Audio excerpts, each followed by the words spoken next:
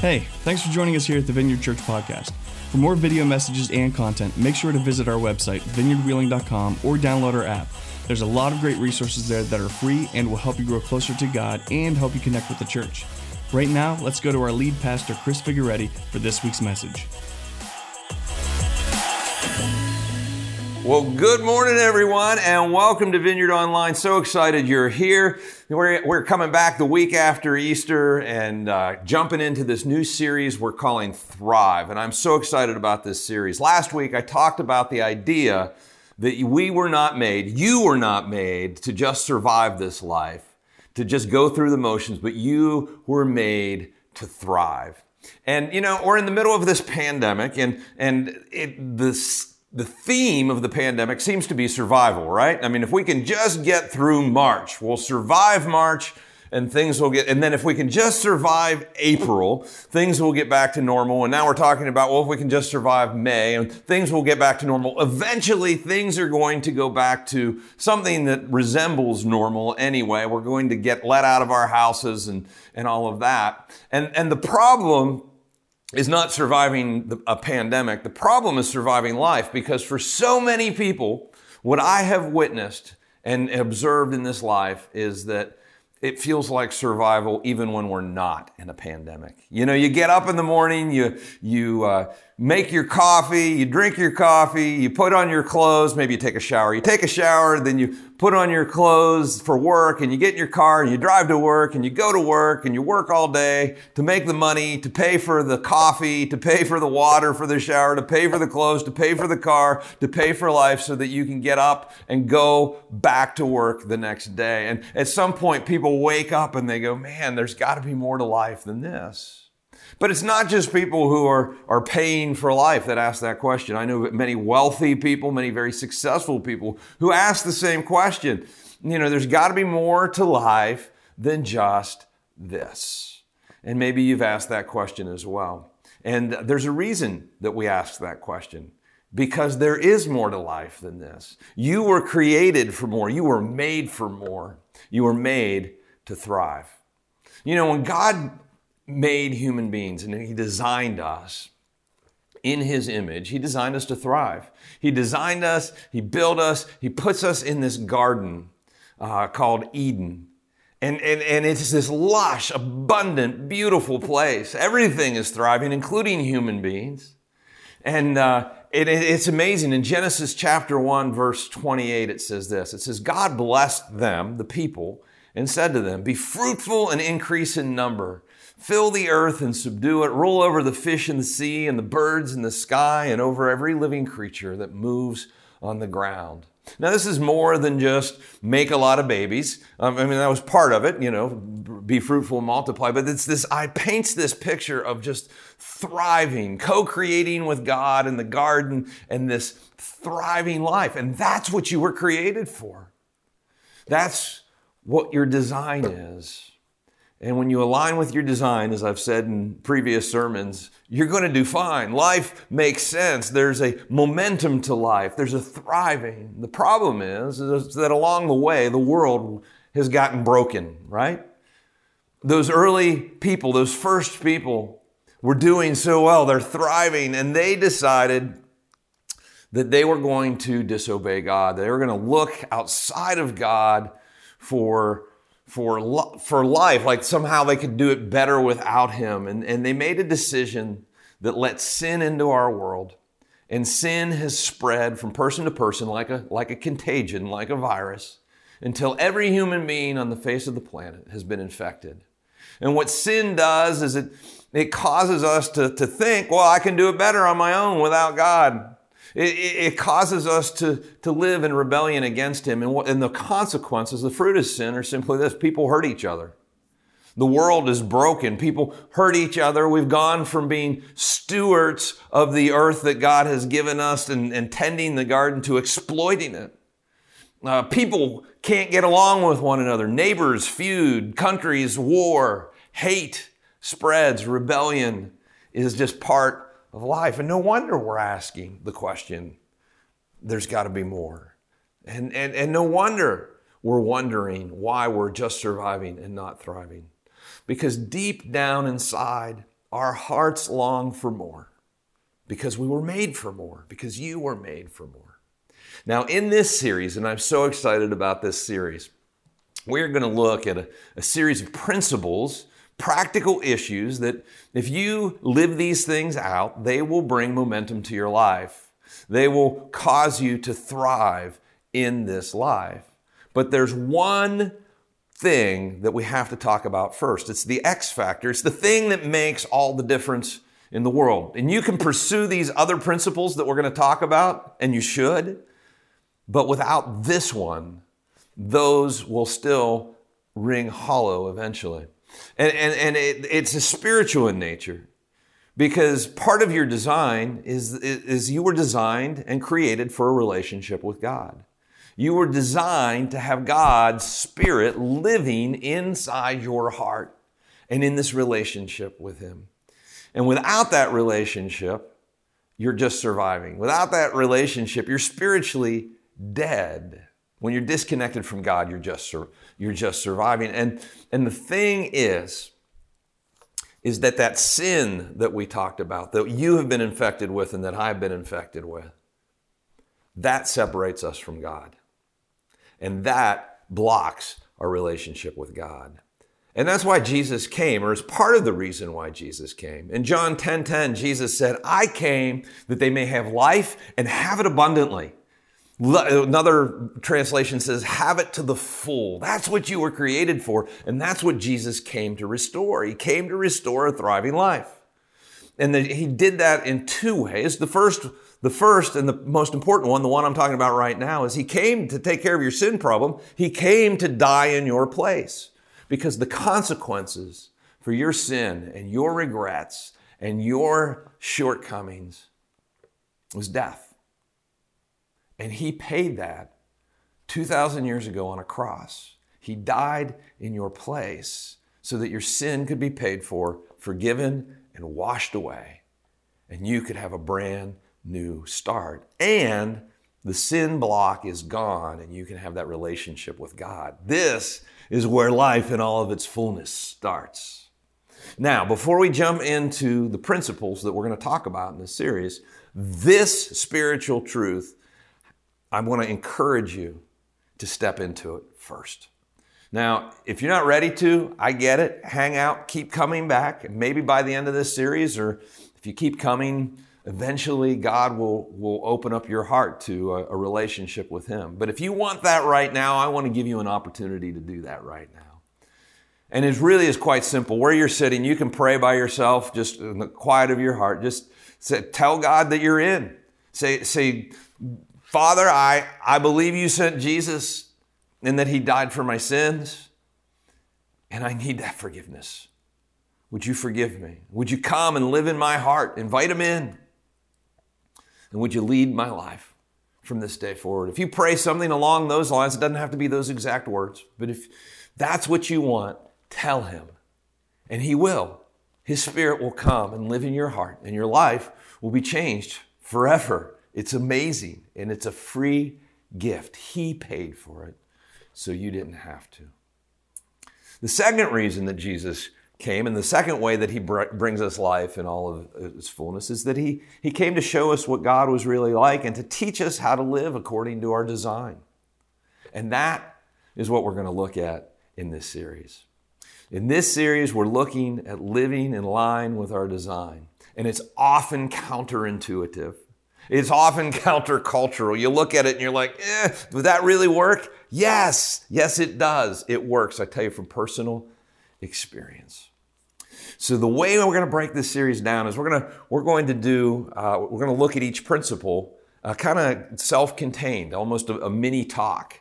And so I'll be back in a minute to start with our first topic.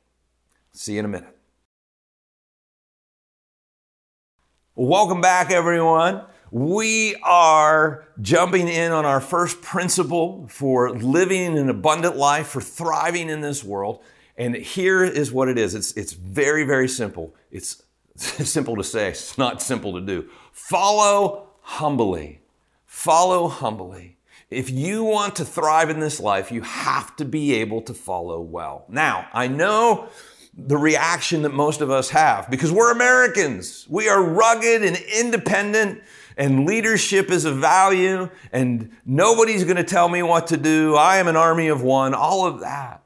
Our culture worships leadership. Just Google leadership. There's millions and millions of postings and blogs and writings on leadership, and only a handful if you type in followership. But there is an unsung virtue of following, of followership. It's so important.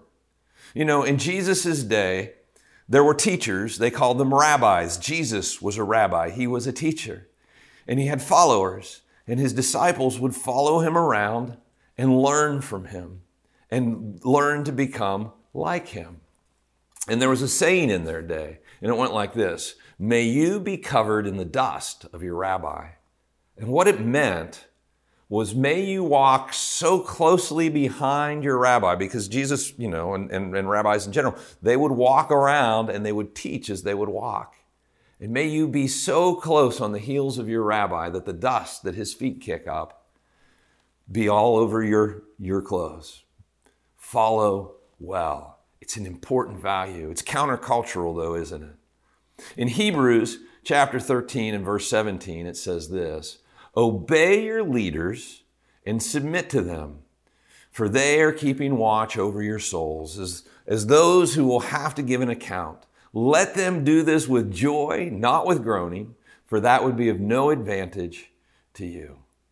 Obey your leaders, it says. Now, this is talking about church leaders. It's saying, don't make their lives miserable. Don't be a thorn in the flesh. Be a blessing in your followership and follow well. Submit to them. But I think this principle, it certainly applies to following Jesus, and it certainly applies to following our spiritual leaders. But I think this applies universally to following leaders. In 1 Peter 5 and verse 5, it says this: likewise, you who are younger, be subject to the elders. Clothe yourselves, all of you, with humility towards one another. For God opposes the proud, but gives grace to the humble. Humble yourselves, therefore, under the mighty hand of God, so that at the proper time he may exalt you, casting all your anxieties on him because he cares for you. Now, I love this passage. It says, humble yourself and God will exalt you. See, that's the problem with following, right? We're like, I want to exalt myself. I got to get to the front of the line. I got to show how smart I am, how good I am. I got, that internal ambition. And God says, look, when a leader makes a call, humble yourself. Acknowledge that God's going to work it out. If you bloom where you're planted and do your best in the midst of that situation, God will in the end exalt you and get you to where you're going to go. And in verse 7, it says, cast all your anxieties on him because he cares for you. In other words, you don't have to be wound tight about it because God's going to take care of it. And as your faith in him grows in that, you are able to follow well, because you don't have to be in charge, because it's not about your ego and all these other things. And ultimately, you will excel head and shoulders above everyone around you, and God will exalt you in the end. And you don't have to walk around being all tied in knots and anxious about everything.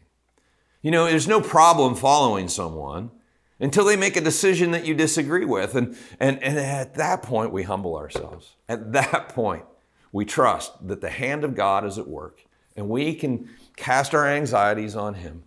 We can let it go. And I'm telling you, there is a peace that comes, and there is an ability to thrive in those situations because you're not all angst about it, but you've got the peace of God at work in your life. See, this is an invitation to trust God when you can't control the situation. And boy, when you do that, your heart will thrive. So, you find yourself in one of these situations? Now, I want to be clear, I'm not talking about an ethical question. Your leader, your boss makes an ethical decision that puts you in a compromising situation. I'm not talking about that. I'm just talking about making decisions that maybe you don't think are the best decisions. And when they do, Just accept that you don't have control over the situation.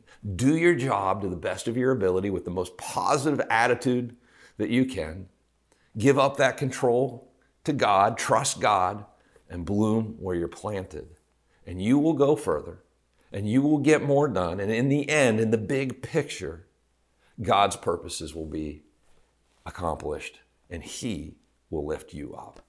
Here's a question for you, just an exercise that I encourage you to do this week, and it's real simple. If you have somebody in your life who is a leader over you, have an honest conversation with them, if you can, and just ask them this question. Does leading me bring you joy or grief?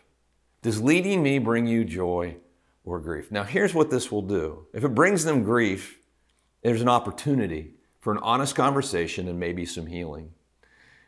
And if you're not bringing them grief, it's an opportunity to talk more about how you can be a joy to them, a support to them. And in the end, that will strengthen that relationship. And again, you will go further and God will lift you higher. Guys, if you want to thrive, you have to follow humbly. Well, welcome back, guys. We're into our next principle, which is this: celebrate big and often. Celebrate big and often. You wouldn't think celebration, how does that lead to thriving? Well, we're going to unpack this. This is so good, and so needed. Again, as Americans, we leave more unused vacation days than any other nation in the world. We are not good at celebrating. What we do is we work, and then we get a national holiday and we crash. And that gives us a little bit of time to recover, and then we jump back in and we work. I'm not anti-American. I love our country, but this is true about us. I mean, when was the last time you celebrated something? And I'm not talking about birthdays or major holidays. I'm talking about something that happened in your life that's worth celebrating. Maybe you got a promotion or a new job. Maybe you got into the school that you wanted to get into. Maybe you finished school. Well, I mean, when have you stopped to truly celebrate those things other than go, well, yeah, I want the graduation or whatever. But when have you stopped to be grateful and celebrate, have a party about it? Guys, I am so excited to be preaching this topic because I get to preach to myself. I'm no good at this. I suck at celebrating. And the reality is most of us do. We're so future focused that we miss celebrating the now. We miss celebrating what was, what God has done, what we have accomplished, what the people around us have done. And that's a problem because we are missing out on one of the great joys of life. And one of the disciplines, I mean, hard to believe that celebration is a discipline, but it is one of the disciplines that brings us a thriving life. You know, I call it the what's next syndrome. You know, I'm so focused on what's next that I don't have time to think about what we just did. And so we'll have a huge win and in my life, in my family, at the church. But my propensity is to think about what's next and continue to push forward. And God says, no. It is so important to stop and celebrate the wins. It's so important to celebrate people. It's so important to stop and celebrate what He has done. And when we do, it forces us to be where our feet are, to really be present in the moment and present with the people who God has put in our lives. And it builds richness into our lives. It's really kind of neurotic when we think about it. You know, this push to leave the vacation days on the table, to go, to keep moving and keep pushing. And underlying that is this thought that if I don't keep making it happen, it won't happen.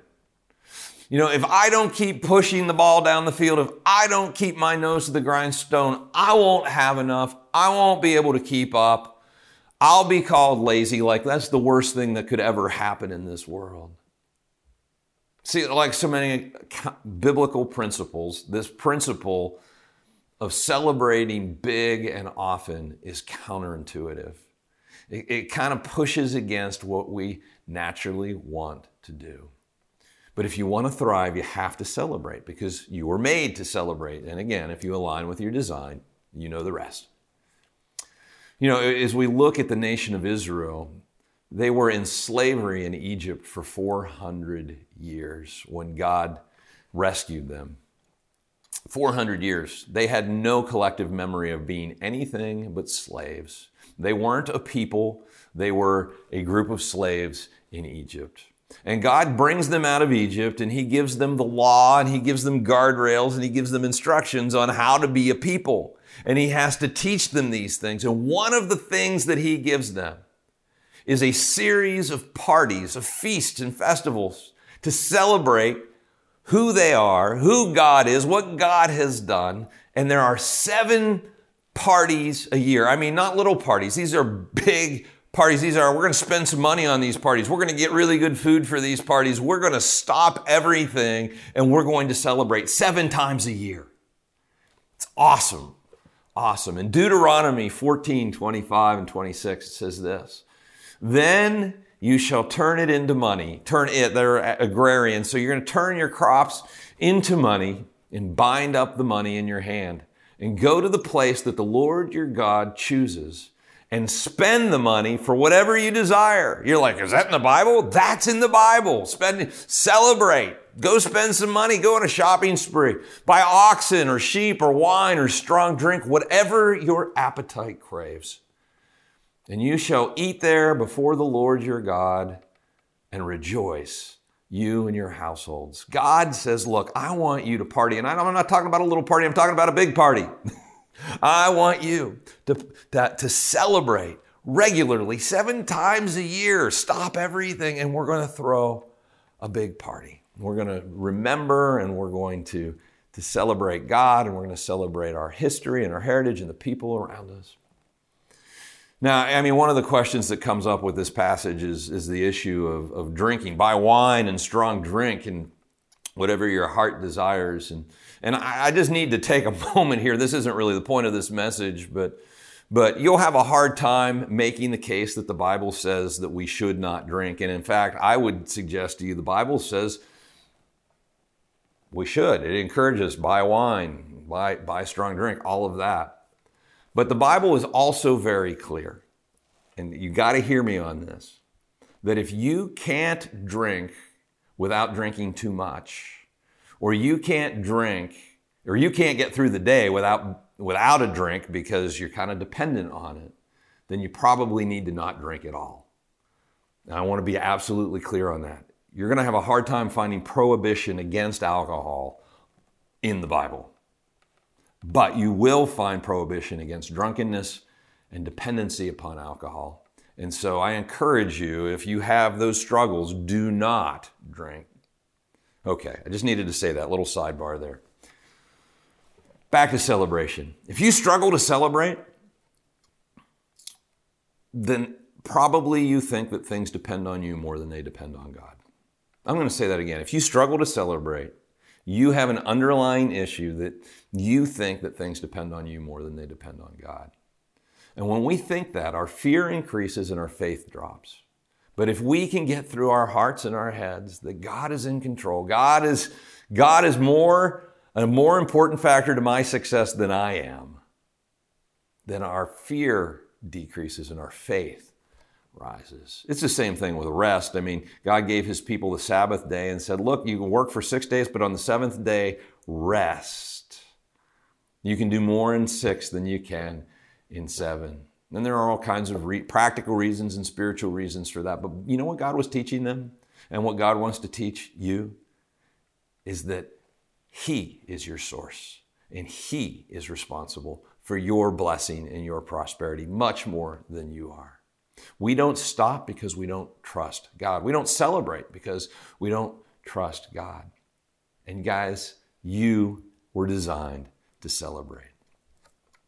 And here's what I found and what I am learning, because like I shared already, I suck at this. But as I've forced myself to slow down long enough to celebrate, I found things beginning to change in my heart. It's a practice that changes who we are. When you slow down long enough to think about what you need to celebrate and the things that you're grateful for, it builds faith. It begins to stir things inside of you. When you take the time to plan out a celebration and to invite people to that celebration, it begins to change who you are. You know, on Friday nights, my family and I, we try and celebrate Sabbath. It's not a super religious or legalistic thing, but we try to take a day of rest from dinner time on Friday to dinner time on Saturday. And so we have a pizza party on Friday night. And we make our own homemade pizza dough, and we throw pizzas in the air and all of that, and it's so good. And I don't eat bread, but on Friday night I eat pizza, and I have a couple beers, and Christy will have a glass of wine, and we will have a family celebration of God and of being a family and of rest and just the blessings that God has given us. And that has done so much for me, because my tendency, if we didn't have that on the calendar, would be to go down to the barn and build something. Keep working. You just got to keep working. But I have to force myself to be present. And as I do, God is expanding my heart. And my heart is thriving more and more. See, that's what happens. It will begin to change you. And it's a declaration of us saying, God, I trust you more. And it'll be uncomfortable at first if you're not good at this. But celebration reminds us how good God has been. It's a faith builder. It reminds us and helps us to rest and reset. And that's important. It brings perspective because we stop, we lift our eyes up for a period of time, and we can look around and appreciate the people around us and what they've done and what God has done and in our history, all these things that we can celebrate. And you know what else it does? It fosters connection. It builds camaraderie and connection. In our family, those celebrations, I'm sure, are going to be the times that my kids remember when I'm gone. I'm willing to bet. And it builds connection in our family as we spend that time together and we celebrate. With teams, a baseball team at Dairy Queen celebrating. I mean, they're annoying because they're in the way and I just want my Blizzard, but they're there. And that's celebration, and that's good. And you know what they've found with teams, whether it be a sports team or a business team or a church team, whatever kind of team, teams that celebrate together outperform teams that don't. You're like, well, that was a waste of money. No, it's not a waste of money. It was a waste of time. No, it's not a waste of time. You can do more with less time and less money if you follow God's principles. And that is true with celebration. You will thrive. In the book of Nehemiah in the Old Testament came to Jerusalem to help the Jewish people rebuild the wall around Jerusalem. And as they're working on this, he says to this, at one point he stops and he says this, he says, "Go your way, eat the fat and drink sweet wine and send portions to anyone who has nothing ready." He says, we're going to have a party. We're going to eat big and we're going to celebrate. We're going to drink big and we're going to celebrate. He says, "For this day is holy to our Lord." And I love that. Celebration is a holy thing. It's a sacred thing. "And do not be grieved, for the joy of the Lord is your strength." He says, guys, we are going to celebrate big, and we're going to eat the fat and drink the sweet wine. And this whole eat the fat thing, you're like, what does that mean? The other night, Deuce and I, our family, we had ribeyes. Now, if you probably don't know this about me, but a ribeye might be the perfect food. It is absolutely my favorite cut of meat. And so we were having ribeye steaks. We have them every once in a while. And Deuce was cutting in, and he's like, "There's a big piece of fat." And that's one of the things about ribeyes is they're very fatty.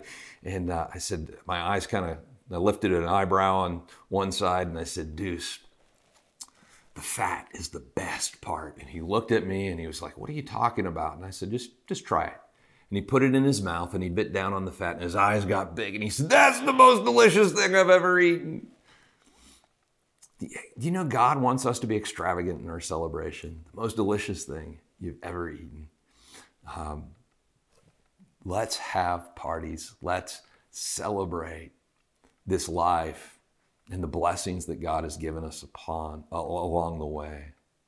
Here in Nehemiah, there's a choice between grieving and celebrating. He says, we're going to choose to celebrate. And then the joy of the Lord and that celebration is going to strengthen us and for the work that lies ahead. And it will for you as well.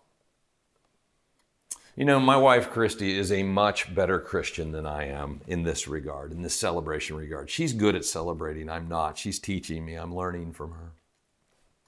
Like birthday parties and birthdays, she plans all that out. She's so good at it, and she's so much healthier than I am in this regard. What do you need to celebrate? The birthdays, some of us aren't very good at celebrating birthdays. Maybe it's things that are not as obvious, like report cards and promotions and tax returns and the little wins along the way. If you will, and if you do, you will make memories with the people that you love. You will be healthier along the way, and your soul will thrive. Because when we celebrate big and we celebrate often, we thrive. Jesus, thanks for this day, and thanks for giving us permission to party and to celebrate all that you've done. I pray, God, that you would help us to live in line with our design. In Jesus' name, amen. Thanks again for joining us here at the Vineyard. It's our greatest desire to see you find and follow God, and we hope that this podcast has helped you do just that. For more video messages and content, make sure to visit our website, vineyardwheeling.com, or download our app. Again, thanks for joining us this week. We'll see you next time.